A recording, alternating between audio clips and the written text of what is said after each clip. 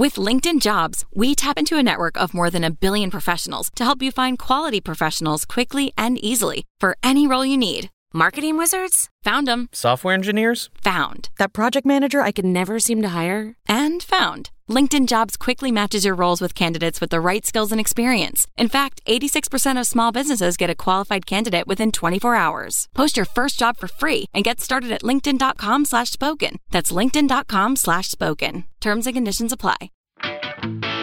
This is the Blue Moon Podcast.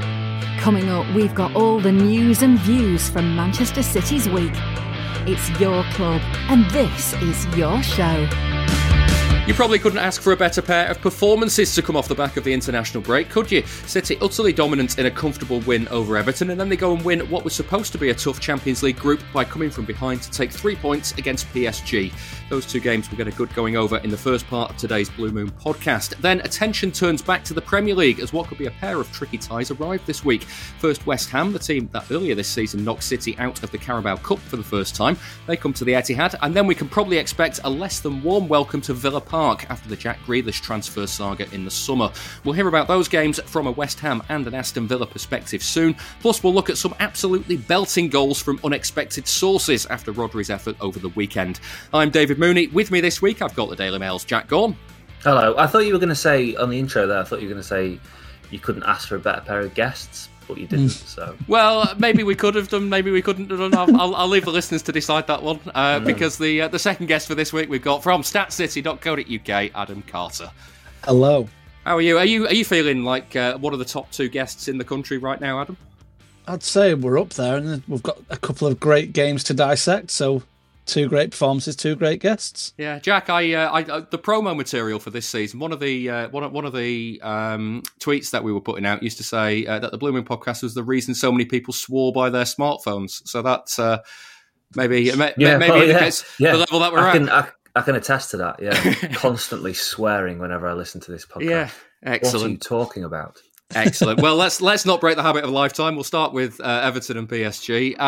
Jack, the obvious place I think to start for the performances in these two games.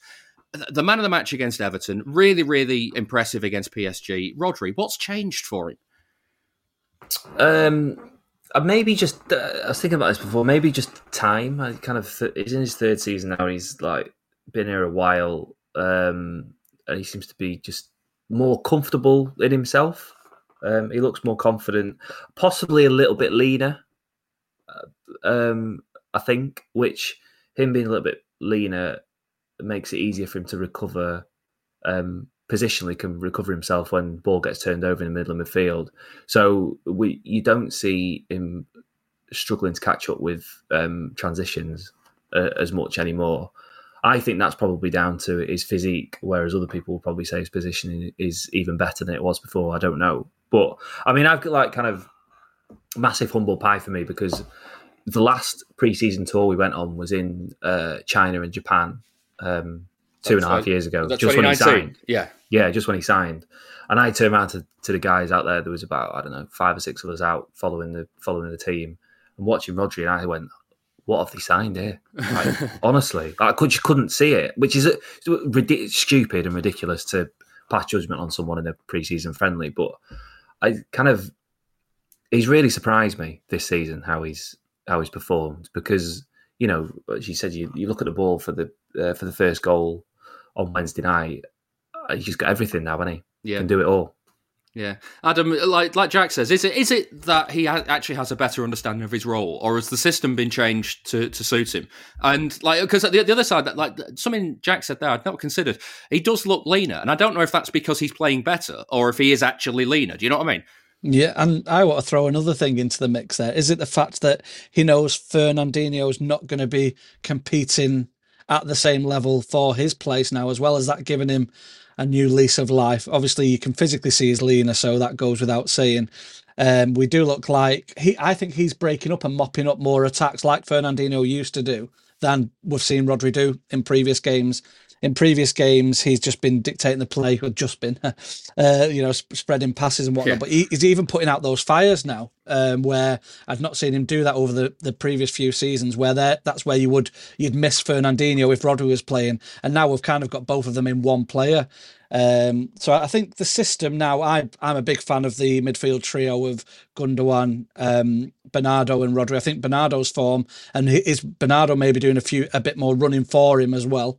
So I think the system change that you allude to is absolutely correct. Him being leaner, but also I think there's less pressure on him to try and compete for Fernandinho's shirt now, because I just think it's Rodri's is the first name on the team sheet. Yeah. Yeah, Jackie. I mean, the thing with like doing the legwork as well. The start of last season, when City were not playing well at all, Gundogan was alongside him to kind of do his running for him, and he doesn't need that anymore, does he? No, but I also think that was very important that they played Gundogan alongside him for that spell of games last year, because there was a stint where he was really, really struggling, and he needed a bit of help, and I think maybe that benefited him in the long run, just because he was putting in kind of like 6 out of 10s next to Gundogan, but it was just like keeping him going, keeping his head above water a little bit.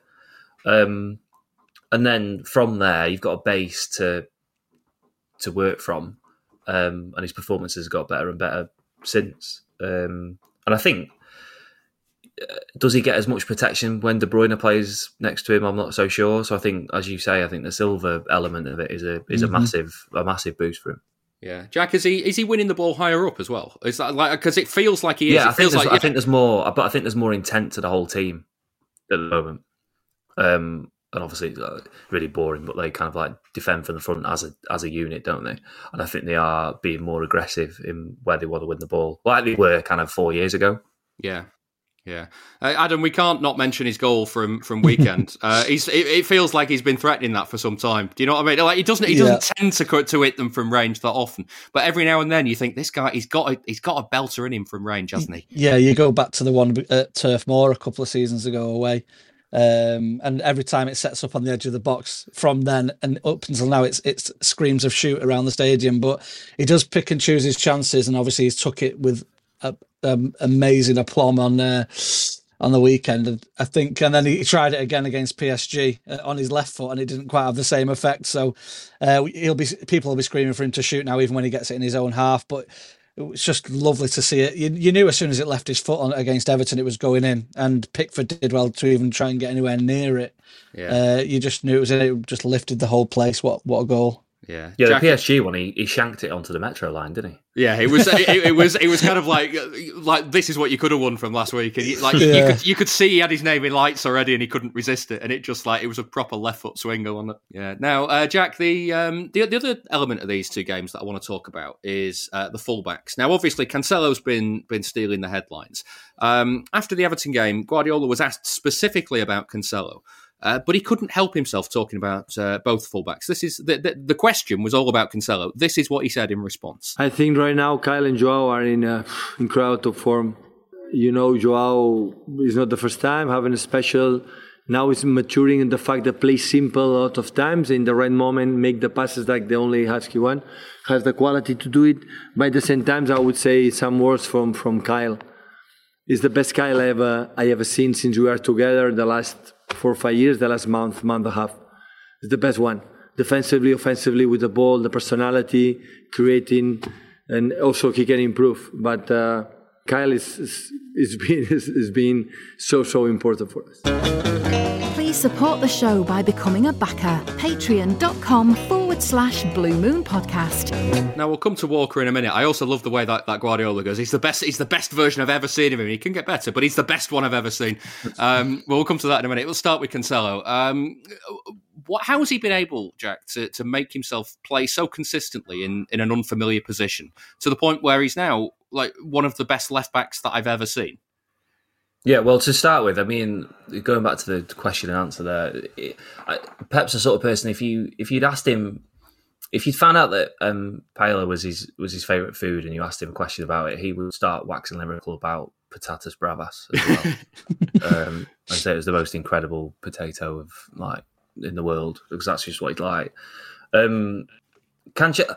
Cancelo's really interesting because he's had significant ups and downs at City, and wasn't happy when he wasn't playing.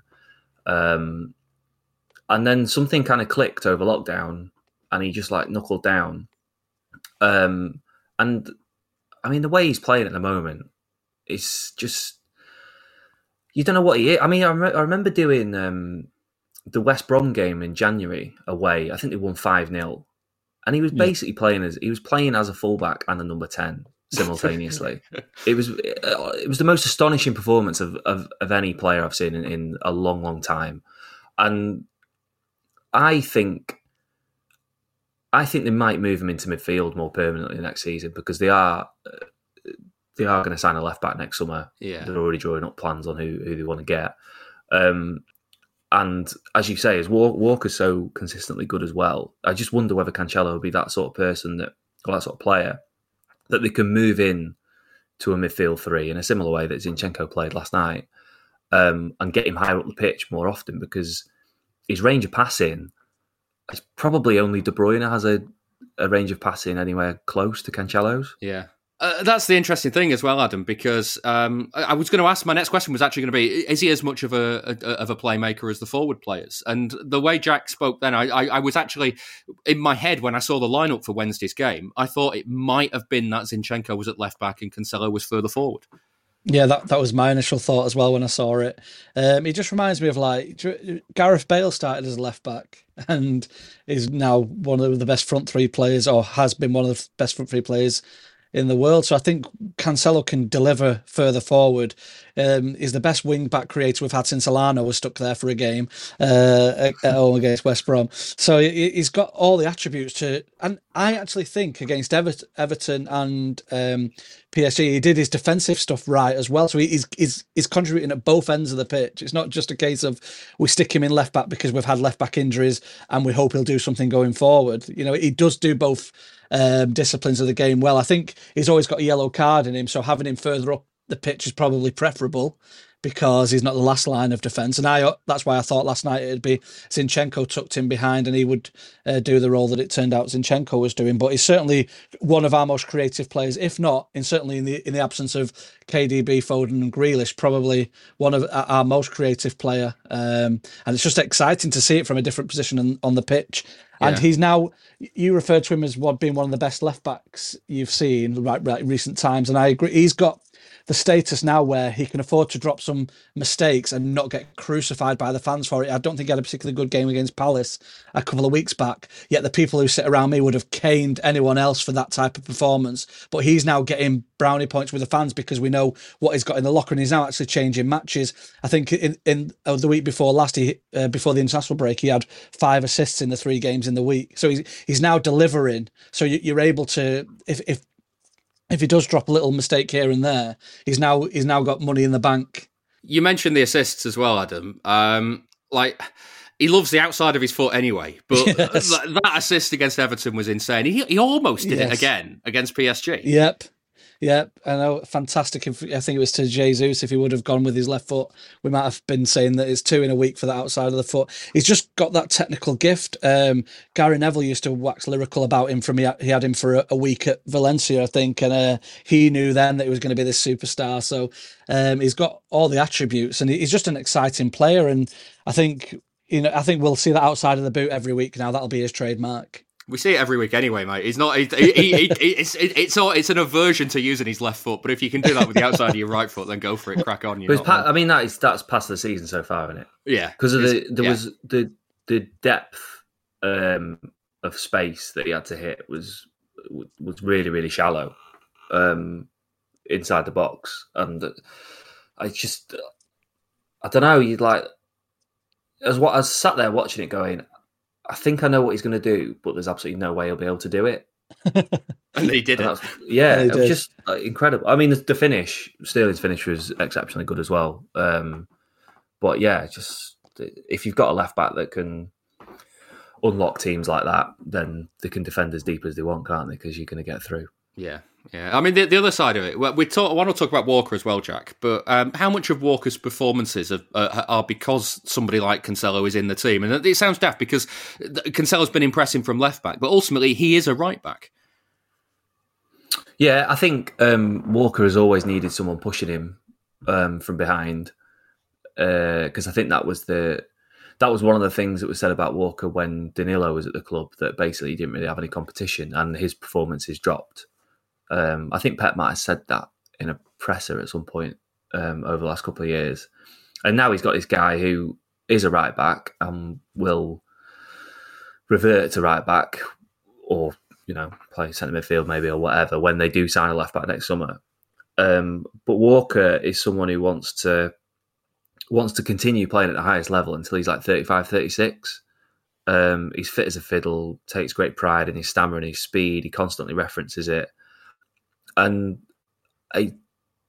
he is just, I think he's better when he's in the face of like a little bit of criticism.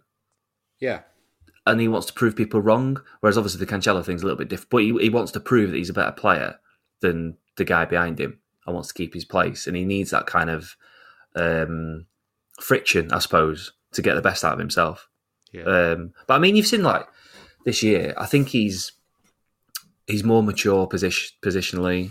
He'll always be able to recover himself from bad positions because of his athleticism. But he just looks a more rounded right back at the moment, and equally is offering more going forward than he has done in the last couple of years as well. Like, think of the Sterling chance at the weekend that he missed. There's not often we saw Walker get that far down the right hand side and swing a ball across last season, but it's becoming more and more prevalent this time. It's just an additional weapon that they've got. He was involved in the equaliser as well against PSG. I think he didn't get the assist because I think it flicked off Jesus in the middle, but he got the ball back exactly across. It's the same move. Yeah. Adam, the Guardiola, we heard him say there that this is the best Kyle he's worked with. Do you agree with him? Is Walker in his best form for City at the moment? Yeah, and I think it means more to him now. I think he gets it. I always remember he had a bit of. There was always a Twitter post from before he joined the club, slagging City fans off, as you do as a young footballer at another club, and then you find that you've moved to said club that you've just slagged off on Twitter. So he had a bit of making up to do there, and I think he gets it now. I know it's trivial stuff that he's not even probably in charge of, but his Instagram post saying how much the fans helped last night, and there's so much desire on show from Kyle Walker now. I think he loves a foot race, so if he's playing against anyone of Mbappe's ilk, he's determined to win that. I was going to say, Mbappe must hate playing against him as well. Exactly. Is that 3 times now he's just had him in the pocket? Yeah, exactly like Jack says there, when he's got a point to prove, he's going to do it. And anyone who tries to enter a foot race with him is going to come out 9 times out of 10 as the winner.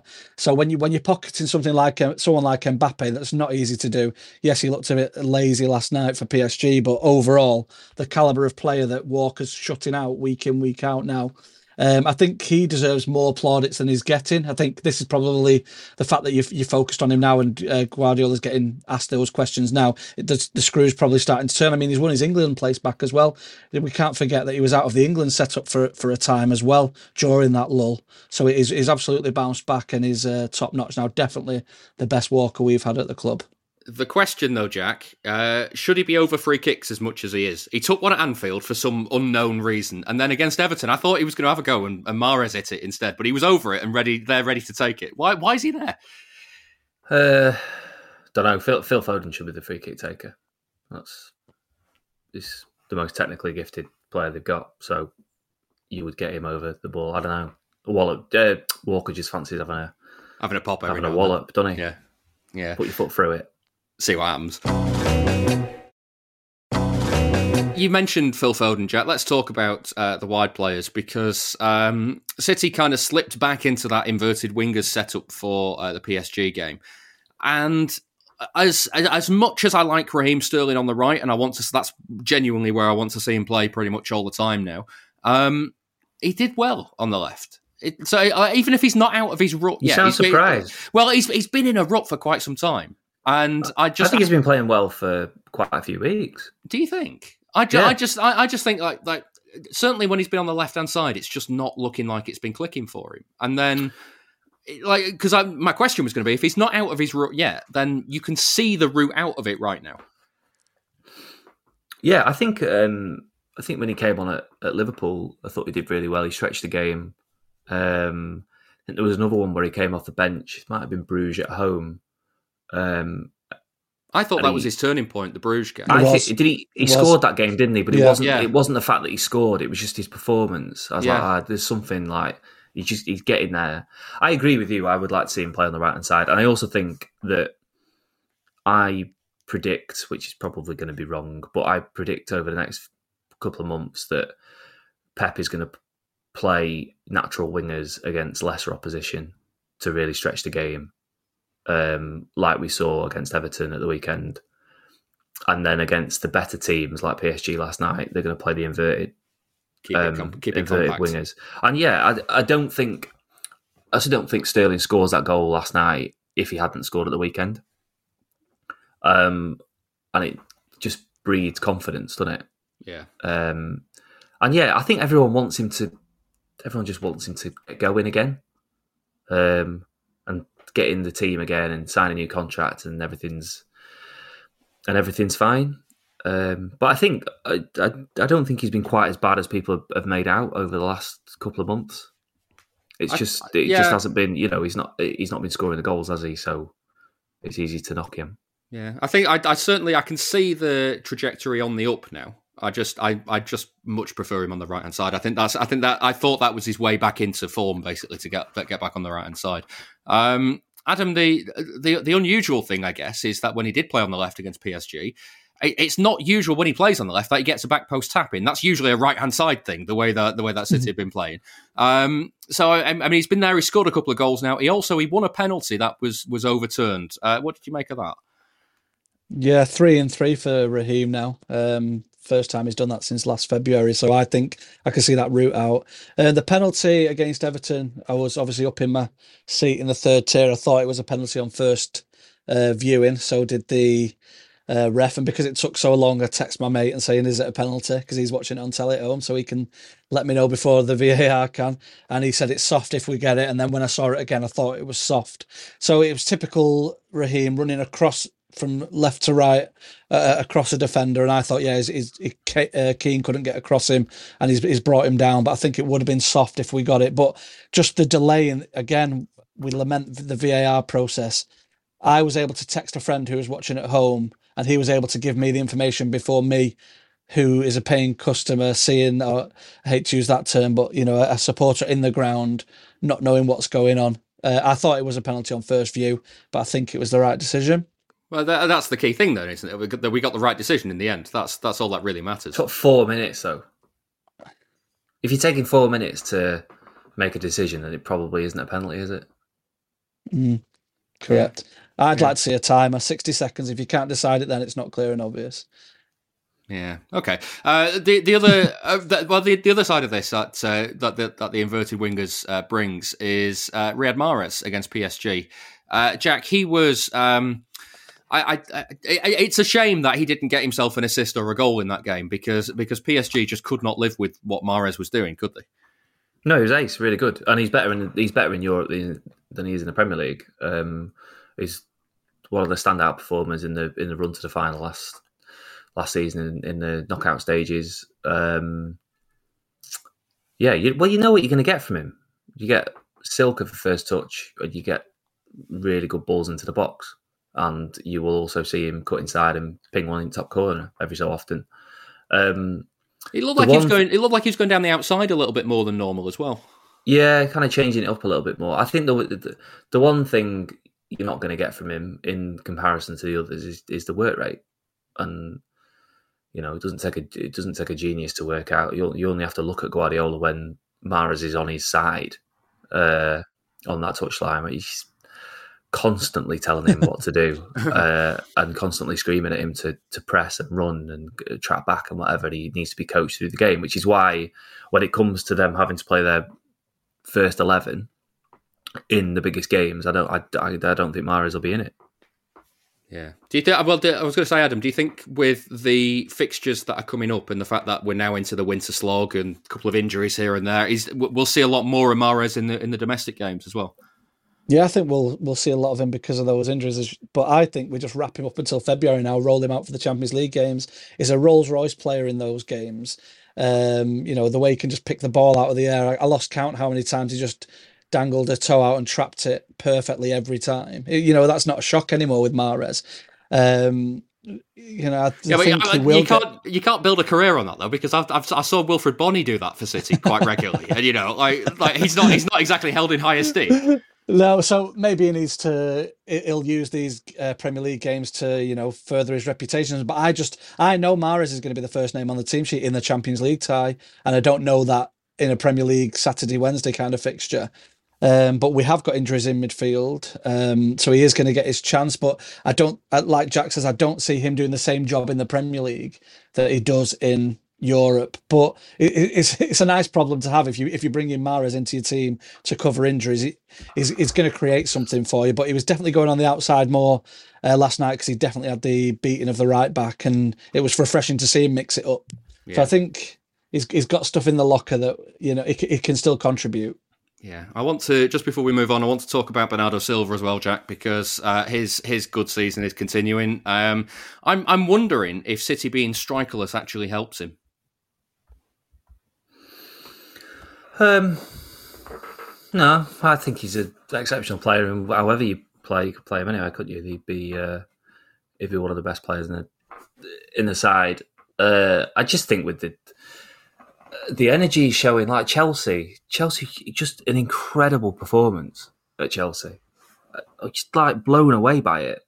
And he's the best. He's got to be the best midfielder in the country at the moment. Got his head down. Obviously wanted to leave in the summer.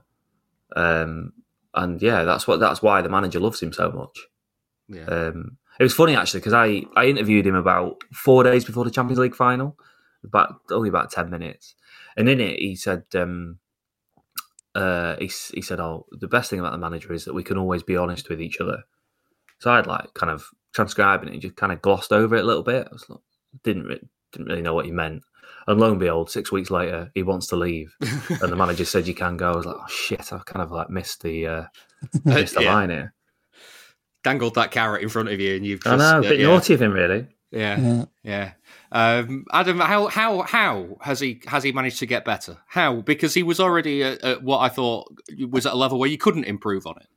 Yeah, he just looks so determined now. I think we talked about having the best version of Kyle Walker that we've had. This is definitely the best version of Bernardo Silva we've had. I think he's eclipsing the levels that we saw in the either 17-18 or 18-19 season where he just ran everywhere. I think he's still running now. That's how... He's just tireless. He plays, I think I've said this before, he plays like you'd hope that we would play if we were playing for City in terms of the desire, the passion. And for someone who's obviously had issues and in wanting to leave, yet is still showing that much heart and desire to play for us and to deliver these performances and to make sure that we're in the game, that every ball is fought for and won. That's a massive testament to someone who's young in a different country. We don't know exactly what the issues were in terms of him wanting to leave. I'm just a question for Jack, I suppose, from my point of view around Bernardo. Do we think that these performances are enough to put paper over the cracks that were there, or is it still a case of he'll be gone at the end of this season? Because the club obviously had an agreement to let him go with him. I think you're gonna have I think they'd have the same. I think they'd have the same problem next summer as they had last summer. Is that they devalue him as a he's an exceptionally valuable player, isn't he? His value's only gone up, hasn't it? This exactly. Well. And how much is a midfielder like that worth to some of the best teams in the world? It's like a lot of money, and also he is happier than he was. I don't know whether that's what I'm hoping that counts for something. Yeah, I don't know whether that's football or whether that's personal circumstances or not. I don't know. I'd be guessing if I was talking about that. But things are rosier than they were, so it wouldn't be. And he's got so long into that, and he's got so long left on his contract as well. I think he's got another 3 years after this season. So there is there's no panic for them. Yeah. Final point for the first part of the show, Jack. What did you make of Cole Palmer against Everton? Young player thrown in. It's a little bit of an unusual move from Guardiola. That. Yeah, really good. I think there was a few people that said that he was a bit below par, which I thought was quite unfair.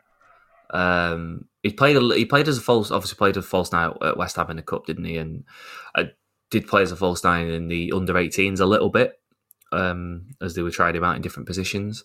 But it is a relatively unfamiliar area for him. And when you watch the highlight, I like watching the game live. I was like, he is impacting this game. He's involved. And then you watch the highlights after, and he's like involved. He's there every single move. He plays his part.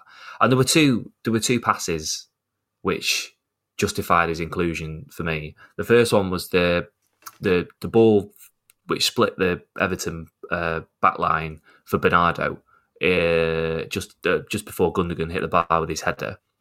So it was a brilliant pass.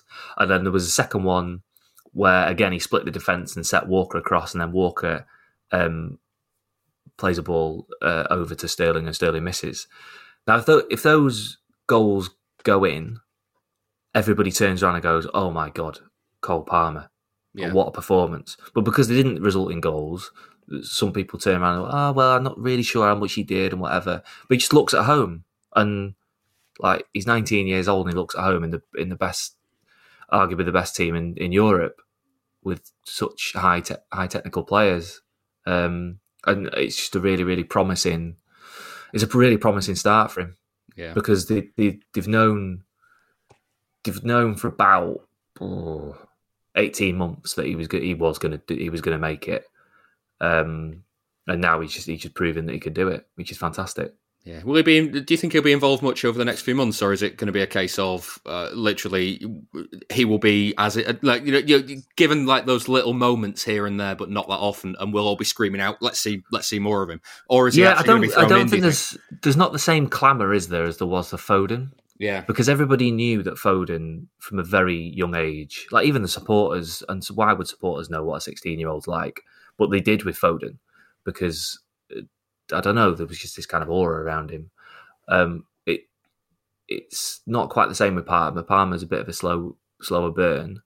And when he signed his contract in the summer, it was very much City told him, trust us. Like, we will look at what we've done with Foden. We will integrate you into this team. And Palmer's put his trust in them, and he's getting probably getting enough minutes to justify the decision not to send him out on loan, because every team in the Championship wanted him, and I would have thought that a few in the lower down in the Premier League were looking at him on loan in the summer as well. There are a few games that you can look at in the next few weeks, like Leipzig away. Now they've topped the group. You would have thought he'd start in that, and then this conversation doesn't account for injuries and suspensions, and he's not done anything wrong when he's played. So I don't see any reason why he wouldn't start a few more games over the next couple of months. Yeah. Adam, you know that I love a good stat and a squad number stat at that. Cole Palmer off for James McAtee. Squad number 80 off for 87 is the highest ever Premier League change, and it has to be because Cole Palmer was the previous record shirt number before McAtee came on. So it's a huge one for the good squad number geeks out there. What did you think of McAtee when he came on? Yeah, he's just David Silva incarnated, isn't he? It's nice to when you're pulling out high shirt number stats like that, you know that your youth team players or your academy players are getting a run out. Yeah, and it's just nice to see. I'm a big advocate of giving youth a chance, and Pep has his critics, but he's also handled Foden perfectly, so he knows what he's doing with these young lads. And the fact that we have got that conveyor belt over at the academy that just is now seemingly churning out these players who are ready for the first team in terms of how we play. And Pep knows he can trust them. It's just superb, and long may it continue, really. Yeah, Jack, there's been talk of McAtee having not signed a contract and not sure where that's going. A bit of first team action is not going to hinder that, is it? No, it's a play. I would assume that it's a play to get him to sign his contract and say this is where we see you and this is what we can do with you. But on the flip side, if they were to sell him, they'd end up getting 15 million quid for him, which the academy would turn around and go, "We've done a really good job." That it's a success story. There would be a big sell-on clause and whatever. It did. Just briefly, the academy is in a really interesting moment at the moment, because you're seeing what Chelsea have done over the last 5 years and the amount of academy products that are now playing for them. City are probably 4 or 5 years behind where Chelsea are, and it'll be very interesting to see what Manchester City look like in a few years' time. Yeah, and how many of them break through, because as Adam said, they are producing these players that are capable of stepping into the first team and not looking out of place at all. And as Gary Neville said at the weekend on commentary, I think he said they're all clones. They're all clones. Yeah. And look at McAtee. I'm not comparing him to anyone at all, but McAtee carries a far greater goal threat than David Silva. Yeah. Nice. Right. Well, it's back to Premier League action this weekend, and there's a bit of a score to settle with West Ham after they became the first team to knock City out the Carabao Cup earlier in the season. I've been speaking to James Jones from the We Are West Ham podcast to find out more about how the Hammers are doing this year. I mean, we could probably do a full podcast on just how amazed we are at the start we've had this season. I think after last season's success, and that came out of the blue a little bit, I think a lot of fans were quite not so much apprehensive, but a little bit reserved about what to expect this season. We weren't expecting a great deal. We knew the team and the club needed to push on a little bit, but we weren't expecting a repeat of what we saw last year. But so far, it's exactly what we're seeing. And so the start of the season has been nothing short of incredible, really, from a West Ham fan's point of view. Just didn't see it coming. Well, I mean, why is that? Because, I mean, last season, you played really well last season. I remember the 2 games against City were pretty tough in both the home and away game. So why was the expectations quite dampened this season? I think when you look at the summer business, we knew we had an extra 6 games to contend with the Europa League minimum. We didn't buy a striker in the summer. We left all of our business really to the last 7 to 10 days. We couldn't bring Lingard back, who was so crucial to the success that we had last year. And I think as a result of all of that, the fans were a little bit apprehensive as to whether such a small or thin squad could replicate what was achieved last season in the early parts of the campaign. But David Moyes he's rotated really well. He's utilised the squad really well. I think there's only one or 2 players in the squad that haven't played more than 5 games. I think he's rotated really well. We've been lucky with injuries so far. We've just lost Ogbonna to an ACL for the rest of the season. But other than that, we've been quite lucky with injuries. But I think that's really the crux of it, is that we were apprehensive because we've never been in this position before, not in the Premier League era at least. And as a result of it all coming out the blue last year, we were kind of like, well, let's just keep our feet on the ground and just see what happens. But It's been pleasantly surprising up to this point. Yeah, I mean, also we can't not talk about the League Cup meeting earlier in the season because I mean that was one. I know a lot of City fans going into that where there was kind of like 2 feelings. The first one is, well, we always beat West Ham, but the second one is like this is the sort of game where City could slip up, and they did. Well, how typical was that performance of how West Ham have been playing this season? I think it was very typical. Our tactics from last season haven't changed. We're still very difficult to beat, as you found out. I don't think it was very surprising. I think on the day it was perhaps a little bit surprising when you look at the team that we put out. It was Moyes rested quite a few players. The likes of Yarmolenko, who's probably our would be a bit harsh to say, but probably our worst performer this season. He starts, and you look at it and go, well, as soon as the team came out, I thought, well, we're going to lose this, and it probably won't be the worst thing in the world if you go out to Man City, who might as well rebrand the Carabao Cup to the Man City Cup. But yeah, I think it wasn't so much surprising if you take the grand scheme of things in terms of the season that we're having. But it just showed that we're a very difficult team to beat under David Moyes, regardless of the team that he puts out on the day. Yeah, I mean, you said there that it's possibly harsh to say that Yarmolenko's been the worst player of the season. Who will cause City damage this weekend?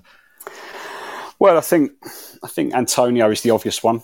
He had a really good international break. He was a little bit tired last week in the defeat to Wolves. You could tell, but he had travelled quite a lot of miles. I think David Sullivan put on a private jet to get him back from Jamaica in time for the Wolves game, which would have taken a little bit out of him. But he's the obvious one. He'll cause anyone problems, any defenders problems. But the problem is that because he's relied upon to play so many games, he does get tired very quickly. But other than that, the key one for me is Jarrod Bowen. I think he's almost been the unsung hero for West Ham this season, and probably last as well.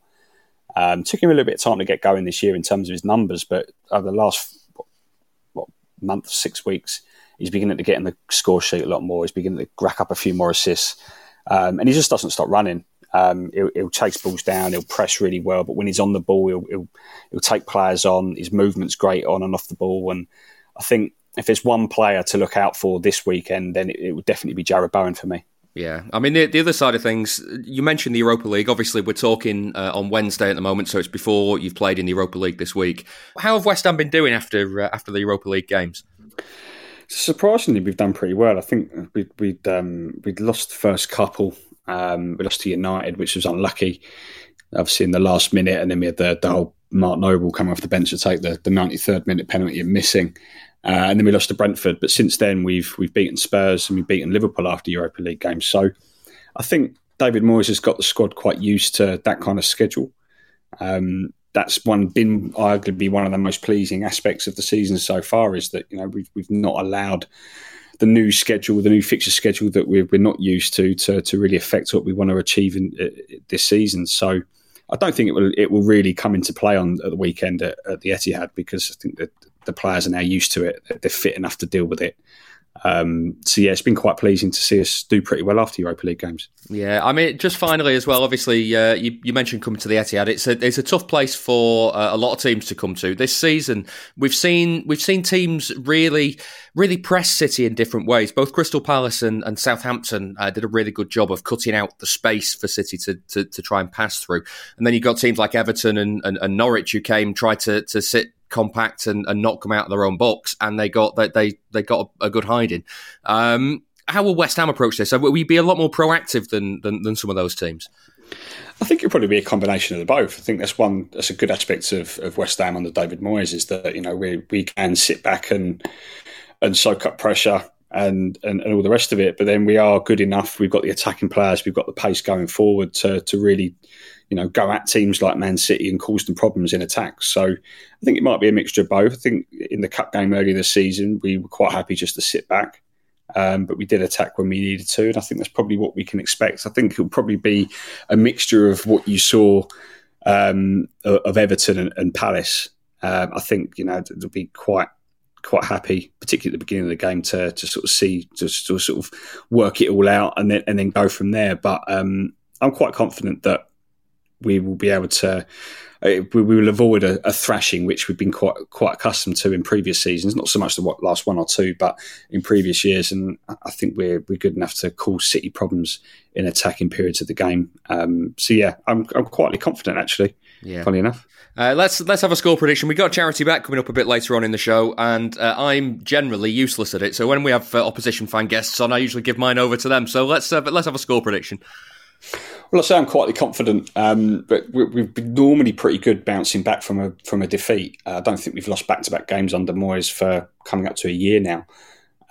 Actually, well, apart from when it happened in April, but before then it's probably been a year. So we're pretty good at bouncing back. This is going to be a tough fixture. Everyone knows it, but I think a point will be seen as a very good result. So I'm going to go 1-1. This is the Blue Moon Podcast. Follow us on Twitter @Blue Moon Podcast. That was James Jones from the We Are West Ham podcast. Adam, that Carabao Cup tie still fresh in the memory. It's kind of expecting a tough game because of that, I guess. Yeah, I think West Ham are a different entity to any that Pep's faced previously. He's never lost to West Ham, apart from the League Cup. I class that as a draw with a loss on penalties, but that's an argument for another day. We've had that argument every time a penalty shootout comes around. We have that argument, so let's not. Yeah, we won't open that one. So it's definitely the toughest West Ham. We're labelling a lot of things: the best Walker, the best Bernardo, the toughest West Ham. But it certainly is that, and they had a bad result against Wolves, but up until that point this season, I've enjoyed watching them. I'm happy for their progress. I don't want them to be too happy come Sunday, but I think it'll be a real stern test. Certainly the toughest West Ham team we've faced in a long time. They look organised. Each of them knows the jobs. They want to be. Look like they're playing for each other. The fact that they've got the extra day in Europe to play should suit us. We're the home team. They've got to travel, so I'm hoping we'll edge it. But they know what they're doing, and it's not going to be a walk in the park by any stretch. Yeah, I was hoping the European thing might be a bit of a problem for them, Jack, but they went and beat Liverpool after playing in the Europa League on a Thursday, and they did the same. I mean, I know I was going to say everybody's beaten Spurs, but City haven't beaten Spurs this season. They lost that, didn't they? But they went and beat Spurs again after Europa League game, so it's not necessarily going to be easy on that front, is it? Yeah. They got a slightly better record away from home than they have at home as well this year in the league. I know they lost at Wolves last week, didn't they? But yeah, they just well organised. Yeah, they are well organised. I mean, that sounds like quite patronising, but Moyes has done a really good job in kind of making them tick, and they have got more flair players than they've ever had before. So they're capable of hitting teams on the break, which is it's what you expect on Sunday, isn't it? Like every team that goes to the Etihad sits in. Doesn't matter whether they play on the break. Yeah, doesn't matter whether they're Chelsea or Burnley. They all play the same, and they play on the break because that's the way to beat City. Always has been under Guardiola. And will continue to be the way to beat them. Should City have any concerns about home form, Jack? Given that the loss to Spurs was the first day of the season. It's like mitigating circumstances. Both teams really, really tired after the Euros, all that sort of stuff playing into it. But at home, Southampton have come and really neutralised City. Palace came and neutralised City. Everton was a good response, but it's still that they've struggled a little bit in those games against teams of that ilk. Yeah, I think there's been a pattern over the last couple of years, though, in that they have struggled at home early doors in the season, and then have kind of got out of the funk. And like I say this at the weekend, the winter's coming, and when winter arrives, City go on massive runs and take divisions away, take league titles away from everybody because they just go and pulverise everyone in front of them. The Palace game, I did wonder with the Palace game whether Guardiola will, at the end of the season, might look back on the Palace game and see it as very similar to Spurs away last year, where it felt like, God, no one really knows where they're going. It's a bit flat. I mean, Palace completely deserved that victory the other week. Yeah. But after Spurs last season, they went, all right, they didn't play well for another kind of month or so, but they were picking up points and were unbeaten. And then they just clicked into gear. And I just wonder whether that Palace game will have a similar impact this time. And it's difficult to put your finger on why that is. But history suggests that they're probably ready to go on a bit of a run now. Because the performances they're getting better and better each week, aren't they? I mean, like Everton was better than the week before, or the game before. And PSG was better than Everton.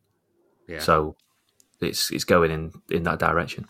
Yeah. The other side of things, Adam, James thinks that West Ham will play deep, but be a little bit more proactive than Everton were. That I guess is one of the big problems that City faces when teams kind of defend intelligently instead of trying to sit in and pack the box.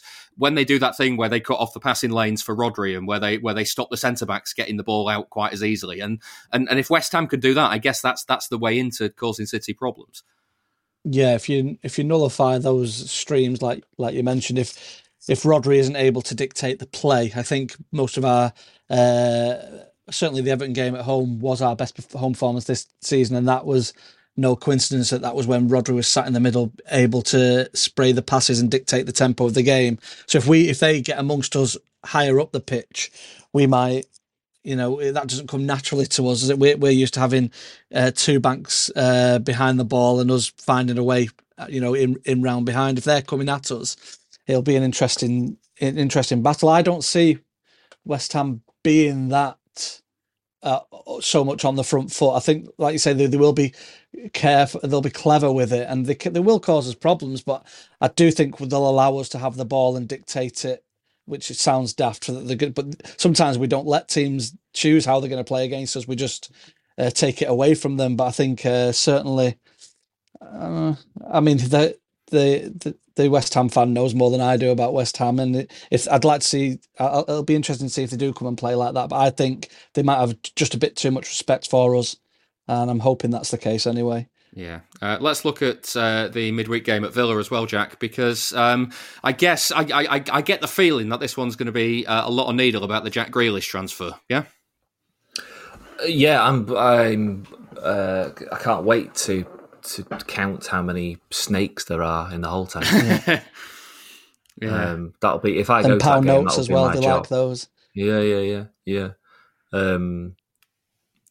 I do, and then they went and pinched Emi Buendia from a smaller club. But anyway, it's it'd be interesting to see whether he plays, because at the moment, would you pick him in the 11? Has he trained? No.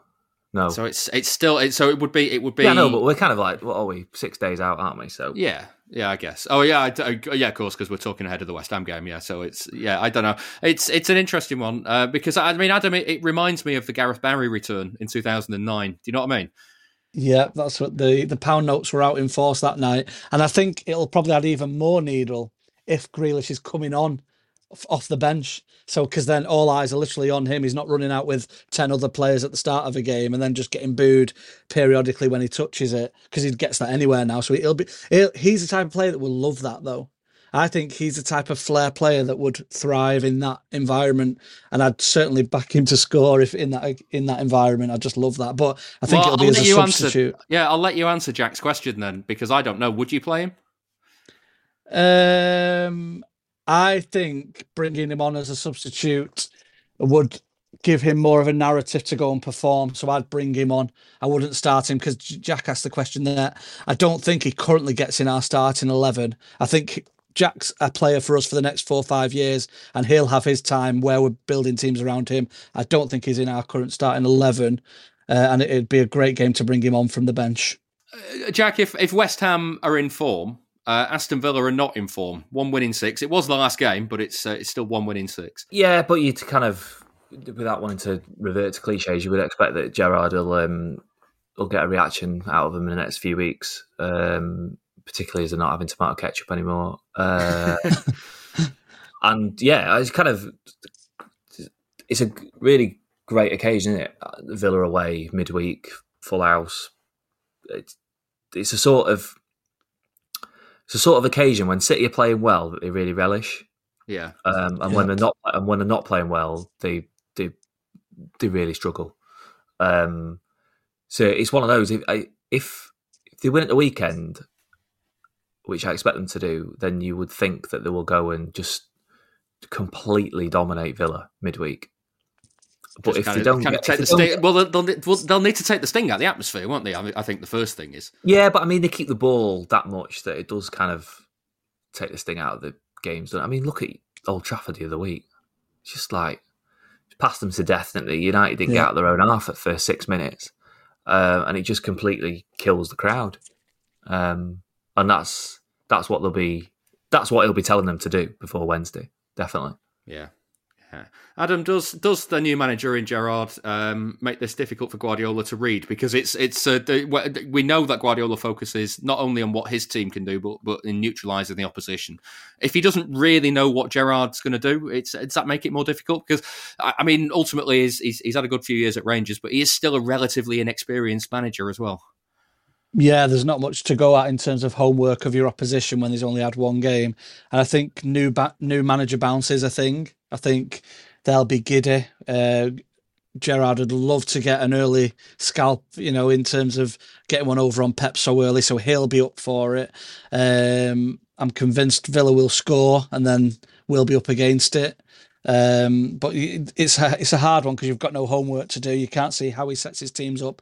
You've got one game to go from, and they'll be up for it. Home game midweek. It's got it's got a nice recipe for quite an interesting fixture, I think. And Pep will probably want to put Gerrard in his place as well. You've got two big names there, regardless of management experience, and Gerrard will love locking horns with Guardiola. So, but I think we'll be all right. But it'll certainly be a giddy one for them. Well, Well, let's get an Aston Villa perspective on the coming midweek match. I've also been speaking this week to Frankie Maguire from the All Villa No Filler podcast to find out what life is like in the post-Dean Smith era. It's been a very emotional few months, to be honest. Losing our captain, boyhood fan, and then our manager, another boyhood fan. So dealing with that in the last couple of weeks has not been the easiest. I think a lot of us wanted to see Dean Smith given one game more, despite the fact we'd lost 5 in a row, which in the Premier League, as you know, usually means you're not going to be in a job for long. But, a lot of things are counted against Dean Smith this season, a lot of injuries, a big transition in how we play, having lost our talisman, and COVID breaks, even some of our players going out to play for Argentina and almost getting arrested in Brazil. Just a lot of things haven't really gone Dean Smith's way. And then when he left, obviously, it was very emotional. I think he'll always have a special place in Villa fans' hearts, really, particularly how he got us up. And as I said, been a lifelong fan. But now Steven Gerrard is there. I think there was at first... I don't think it was overwhelming excitement at the thought of him coming in from most of us. But, the way he's spoken in interviews, having heard from a lot of Rangers fans as well, I interviewed one on my podcast, the excitement level has grown somewhat, and that's just been extended by a really good performance in his first game against Brighton when we finally ended our losing streak and won 2-0. So a little bit more excitement than there was, I would say. Yeah, how has he started? I mean, obviously it's easy to look at the fixtures and go, well, he's won his first game, that's a good start. Did he change much in terms of the way that Villa were playing? So he stuck with the 4-3-3, which was Dean Smith's favoured formation, and I think a little bit of luck that went Gerrard's way in his first game was that he had pretty much every player fit, which Dean Smith hadn't really had all season. I think one thing that was noticeable in the first 15 minutes particularly was that we opened up a lot faster than we have done this season. We've been quite passive, not pressing opposition teams very well, sitting back, allowing them to come at us. And from the off on Saturday, we really went for Brighton, made it pretty hard for them. But Brighton, I think Pep Guardiola once described playing Atalanta as like having a toothache. And that's how I sometimes look at Brighton. I think when they retain possession, they can be a hard team to play against. And I think Villa structurally in centre midfield, we really need another a strong, good on the ball centre midfielder. And Brighton were exposing that for a while. But our substitutes made the difference. Ashley Young came on and did a great job. And was a big part of how we scored our first goal through Ollie Watkins. So I think what I would say is that I think Villa look like we're putting more. Our intensity level has gone up already. Yeah, I mean the other side of this as well is you touched on it in your first answer as well. What's life in the post Jack Grealish era like as well? It's kind of surreal being on a Man City podcast talking about it because I think at the time, the reason Villa fans reacted with such a kind of visceral emotion was that Grealish, really felt like one of us. And he'd been there through our darkest days, the club almost going out of business, to be honest, a few years ago. And he'd been a big part of how we got back up into the Premier League. That fantastic moment against Birmingham City where he scored the winner, having been punched by one of their fans. And I think we all knew what a special talent he was. And for many years, it felt like he was overlooked or even just called overrated. So I think we always had a very special connection with him. And he was obviously, to have a player of his just incredible ability and talent. It was special. So to lose him, it's really has affected the team early on, particularly our left back Matt Targett, who had a really good relationship with him down the left. Targett had a great season last year, and the opening to the season hasn't been great for him, though he played well against Brighton. And I think that's partly due to Jack Grealish going. And I'd also say potentially Ollie Watkins. I think Watkins is a really excellent striker. I really do rate Watkins very highly. But even he, I think, the chance creation, he wasn't quite there without Grealish. So it's definitely been a transitional time for Villa. And it'll be interesting to see if Grealish does play on Tuesday night, kind of what the reaction will be. I was going to say, what sort of reception can he expect? Is it because obviously he was there for so long, and it feels like from looking from the outside in that he left on as good a terms as you might be able to. Yeah, I think that was my view. I mean, I'm probably not in the majority here, but I kind of felt, well, I'm absolutely devastated he left, and it felt really, it hurt to see him go at a time when it felt like Villa really were on the up. Particularly to Man City, where we've lost a lot of our best players in the last kind of 10 years. You know, you look at Milner, Barry and Delph. So I think it was tough to take, but I personally wouldn't hold it against him that, you know, he's aged, 25, 26? Probably looking at his career now and thinking it is a once-in-a-lifetime opportunity. Champions League, Pep Guardiola, Kevin De Bruyne. I'll give you a story. I mean, my own uncle played for Aston Villa, John Dean, and he played for Man City briefly as well, I think, in the late 80s. And I asked him about it, you know, because he's also a Villa fan, and his reaction to me at the time was, you know, at the end of your career, you want medals, don't you? You want to count your medals, and it's funny to see how professionals see the game differently to how us fans do. Yeah. So I think it would be. I know he still, publicly professes that he likes the Villa and all that, and I think time will be a healer, as it has been with Ashley Young and Dwight York. But I think that raw emotion for a lot of fans is still there. So I don't think it'll be a great reception on Tuesday. But as time goes by, I again, as I say, there might be a few Villa fans who disagree with me on this, but I think as time goes by, you know, time will be a healer, essentially. Yeah, I mean, the other side of it is Villa got 100 million for him. How has that been spent? Was it spent at all in the transfer window? Yeah. Well, I think we're in net profit actually from the transfer window, but we did bring in 3 players: Danny Ings, Leon Bailey, and Emi Buendia, and all 3 of them were supposed to fit different roles that Grealish filled, which kind of shows you the versatility and excellence of Jack Grealish, really. Ings with the goals, Bailey and Buendia with the creativity. Now, Danny Ings is an interesting one. I think we all rate him very highly. It hasn't really...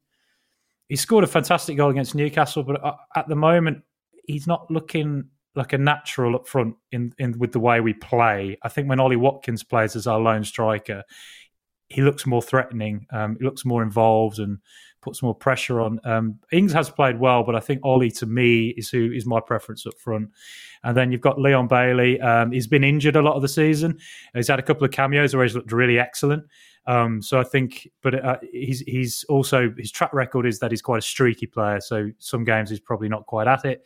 But so far, whenever he has played, he's been effective. And Buendia is our record signing. Interesting one, very highly rated from Norwich, lots of goals and assists. The statistics are very good. I think he's just coming to terms with where he is in the team. It's been disrupted for everybody this opening part of the season. Eventually, I think it would come good for him. He's had a couple of really good games, a couple of good moments, but it's not quite found the consistency yet. So I think he's still finding his place in the team. But those 3 players are primarily who we replaced Grealish with. Yeah. Now we've got a charity bet coming up a bit later on in the show, Frankie. I'm useless at these. I've already given my West Ham prediction off to our West Ham guest. What's your prediction for this game? And I'll let you have my charity bet. Well, as long as it isn't a 6-1 repeat from a couple of years ago, I'll be happy with that.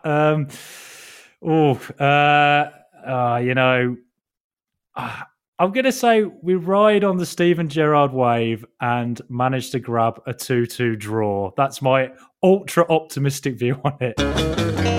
This is the Blue Moon Podcast. But don't worry, it'll be over soon.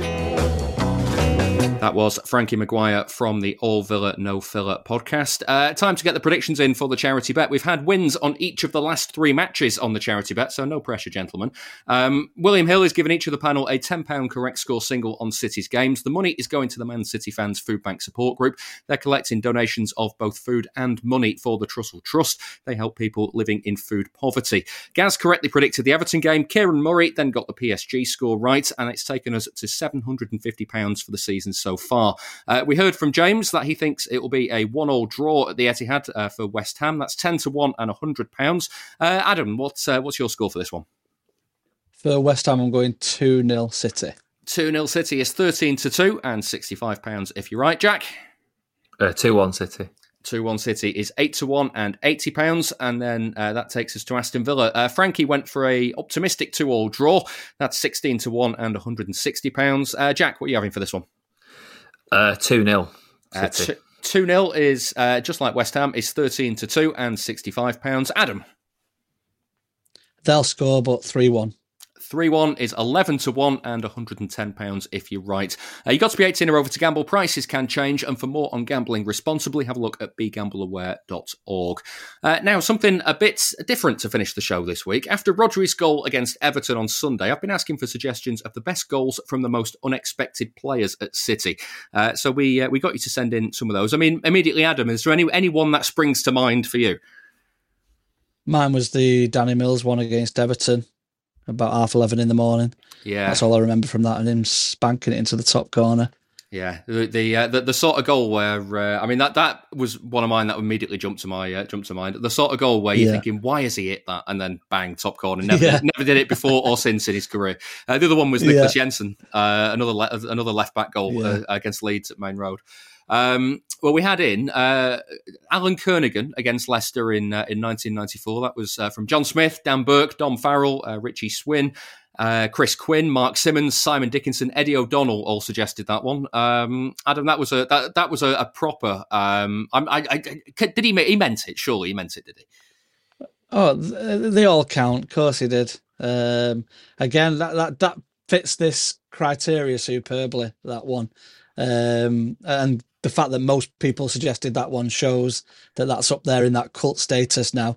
Yeah, I'm not sure, Jack, that this next one really, really counts. Michael Tarnat, the free kick at Blackburn, because he could hit him, couldn't he? He could hit him. We knew he. Yeah. Like, he might have not done it for City, but he'd done it in his career before then. So, I mean, Kurt Simpson, Jordan Cunningham, Addy, Jonathan Hughes, Sean, Nathan Deans, Jonathan Morris, Matthew Jones, Jay Thomas, they all suggested that one. But I'm not sure.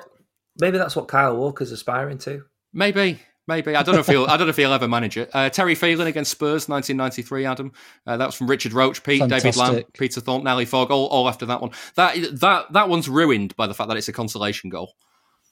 Yeah, I hate that. It seems. Oh, I'd say most of the best goals are consolation goals. I'm thinking of Benabia at Main Road against Tottenham was a great goal, top corner. I know he was capable of it, yeah, but it seems unexpected. the most consolation, not an unexpected. Yeah, the Phelan one, it just seemed like he was running forever. Took everyone on, took them all on again, and then put it past the keeper.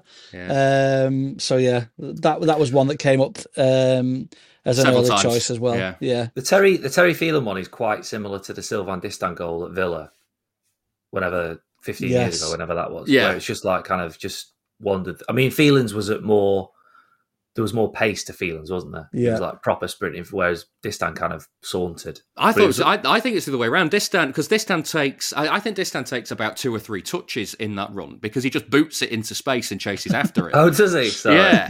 So like Phelan's genuinely dribbling it. I think Distin sees the space and goes, "I'm quicker than this lot." Phelan's absolutely flying though, isn't he? Yeah. Well, anyway, so Distin was also suggested by Jimmy the One, Rob Wilson, Dean Ludford, Michael Hope. That was their suggestion. Travioli, Sam Whiteman, and David Hartley suggested Danilo against Burnley in 2018. Jack, you might have been there for that. I can't remember. They all roll into one, mate. Maybe I was. I was definitely there for the Rodri one at Burnley that was mentioned earlier in the podcast, and I yelped when that went in. Amazing, which was quite embarrassing. Yeah. But the Danilo one, did they draw that game? Was that the game that they drew 1-1? Yeah. Was that the Sterling open goal game? Yes, yeah, and then he scored the. I think I was there. Yeah, he scored the week after. Yeah. That says a lot about me that I can remember being there for the Sterling open goal, but not the Danilo goal. Yeah. Gaz Brady and Nathan Allen, Adam, both suggested Fabian Delph against Crystal Palace in 2017. Yeah. Delph, not a regular scorer of belters, so I'm willing to. I can hear the argument for that. Yeah, I think he had it in the locker though because he scored at the other end as well around that time. But I remember the one. I think he scored against Stoke in the 7-2. But I might be making it up. But yeah, top corner, curled in. Right foot I'll let them have it. In adjudication panel, it's in. Yeah. Adam Keyworth and Ross Wood both suggested Trabelsi at Old Trafford in 2006. His only goal for City. I'm hearing that one, Adam. Yeah, that's allowed, of course. If it's your only goal and you've spanked it in the top bin at Old Trafford, you're allowed it. I'm happy with that. Yeah. How about Jed Brannan against Nottingham Forest? That was from William Mumford and Chris Slater. Yeah. Now, see, did Brannan got a few more as well, though? He did, but like this one. He wasn't a very a regular scorer. And as a little aside, when I was a child, I used to recreate this one with Subbuteo. So there you have it. Yeah. Is it when the keeper came out and clattered him on the edge of the box? Yeah, and he but just then spins he's recovered and popped it over the top of him. Yeah, but it's a proper, like, it's one of those where it gets like 15 feet in the air and we don't know if it's on target or not, and it bounces and then bounces up into the roof of the net, and the away fans are behind the goal, and there's that kind of, like, everyone's sucking the oxygen out of the stadium going, is it in? Yes, it's in. There we go. Yeah. Has it gone out of the shot on the screen as well? Like, I don't know. So we'll have to get a thread of these after so people can see them, so they know what we're talking about. Yeah. Yeah, Silvino at Scunthorpe, that was a belter. Sam Whiteman and Just Cameron both suggested that one. Jack, have you definitely allowed? Jack, have you many memories of Silvino as a player that could boot the ball in from range for any of his other clubs? Yeah, I think he did that. Did that a fair bit, didn't he? I actually watched that Scunthorpe goal earlier, and Silvino always seemed to do the same thing whenever he scored. He just like stood there and like walked back to left back. He was about 46 when he scored this one, though. Yeah, he was just like, he was great when he's Silvino. Love watching him. So is the criteria them as a City player scoring that goal, or them in their career scoring that goal? I just wanted unexpected great goals. Goals that you don't expect that player to score. So if they've done it previously in their career, I'm not sure it counts. All right, so Tarnat, for example, he was doing that on the continent. Yeah, that's why I'm not sure. I mean, Ian Brightwell against United in 1990, that was from John Smith and Justin Handby as well. That was the one, Adam, where he said in the press afterwards, I just wellied it and it went in. Yeah. Yeah, I'm still thinking about Silvino, and now thinking that he was completely underrated because Roberto Carlos was about at the same time. Yeah. Although Silvino for City as well was also, we witnessed, was it Aaron Lennon rip him to shreds for Spurs, which was not one of the best ones to remember. Two more to finish. Niall AJT suggested Gerard Vikins against Leeds in 2000. Vikins, not a regular scorer, but not one that could generally hit them. This was a nice little volley from the edge of the box. And then Richard Burns suggested Andy Morrison at Oldham in 1998, which if you look it up on YouTube, it's a brilliant volley. But the commentary just does not match it, Adam. Because he says, first off, the commentator says City now looking for that 3-goal cushion, which I don't think is a thing, right? And then he says Morrison plays a 1-2 with Gota, whereas what happens is Morrison heads the ball, Gota heads it back, and Morrison volleys it. You can't play a headed 1-2, can you? Definitely meant it. Definitely. Sounds like a 1-2 to me. But can you play a strictly feet? Yeah, but a 1-2 is to get you out of a tight space. It's not just 2 headers in a row, is it? Surely. Have I walked in some sort of parallel universe where I'm talking to Adam Hurrey here, or what? I don't know. But I think it's probably smart that we leave it there. That's where we're going to finish it for this week's Blue Moon podcast. Thank you very much for listening, and thank you also to my guests, Adam Carter. Thank you. And Jack Gaughan. Thanks, mate. Cheers. If you've enjoyed the show, please go and give it a rating and a review in whatever podcast app you use. If you'd like to support the show, then you could become a Patreon backer. We do bonus episodes for backers. On Monday, we've got a brand new City Heaven, City Hell show. Me and Howard Hockin are joined by Leeds fan John McKenzie to reflect on 4 games between the two sides. Adam, you did one of these episodes that went live last Monday. It was about Spurs. It's good fun, isn't it? Yeah, it was a therapy session for me. We just alluded to that Silvino performance.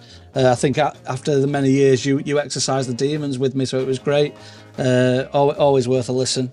Yeah, so go and have a look at that. If you want to, those shows are available every Monday for just £2 per month, and you can get them on your phone in your usual podcasts app as well. All the details are on patreon.com/Blue Moon Podcast. On top of all of that, you'll get this podcast every Thursday night or Friday morning without the adverts as well. So we'll be back with another show next week after the games against West Ham and Villa. I'll see you then.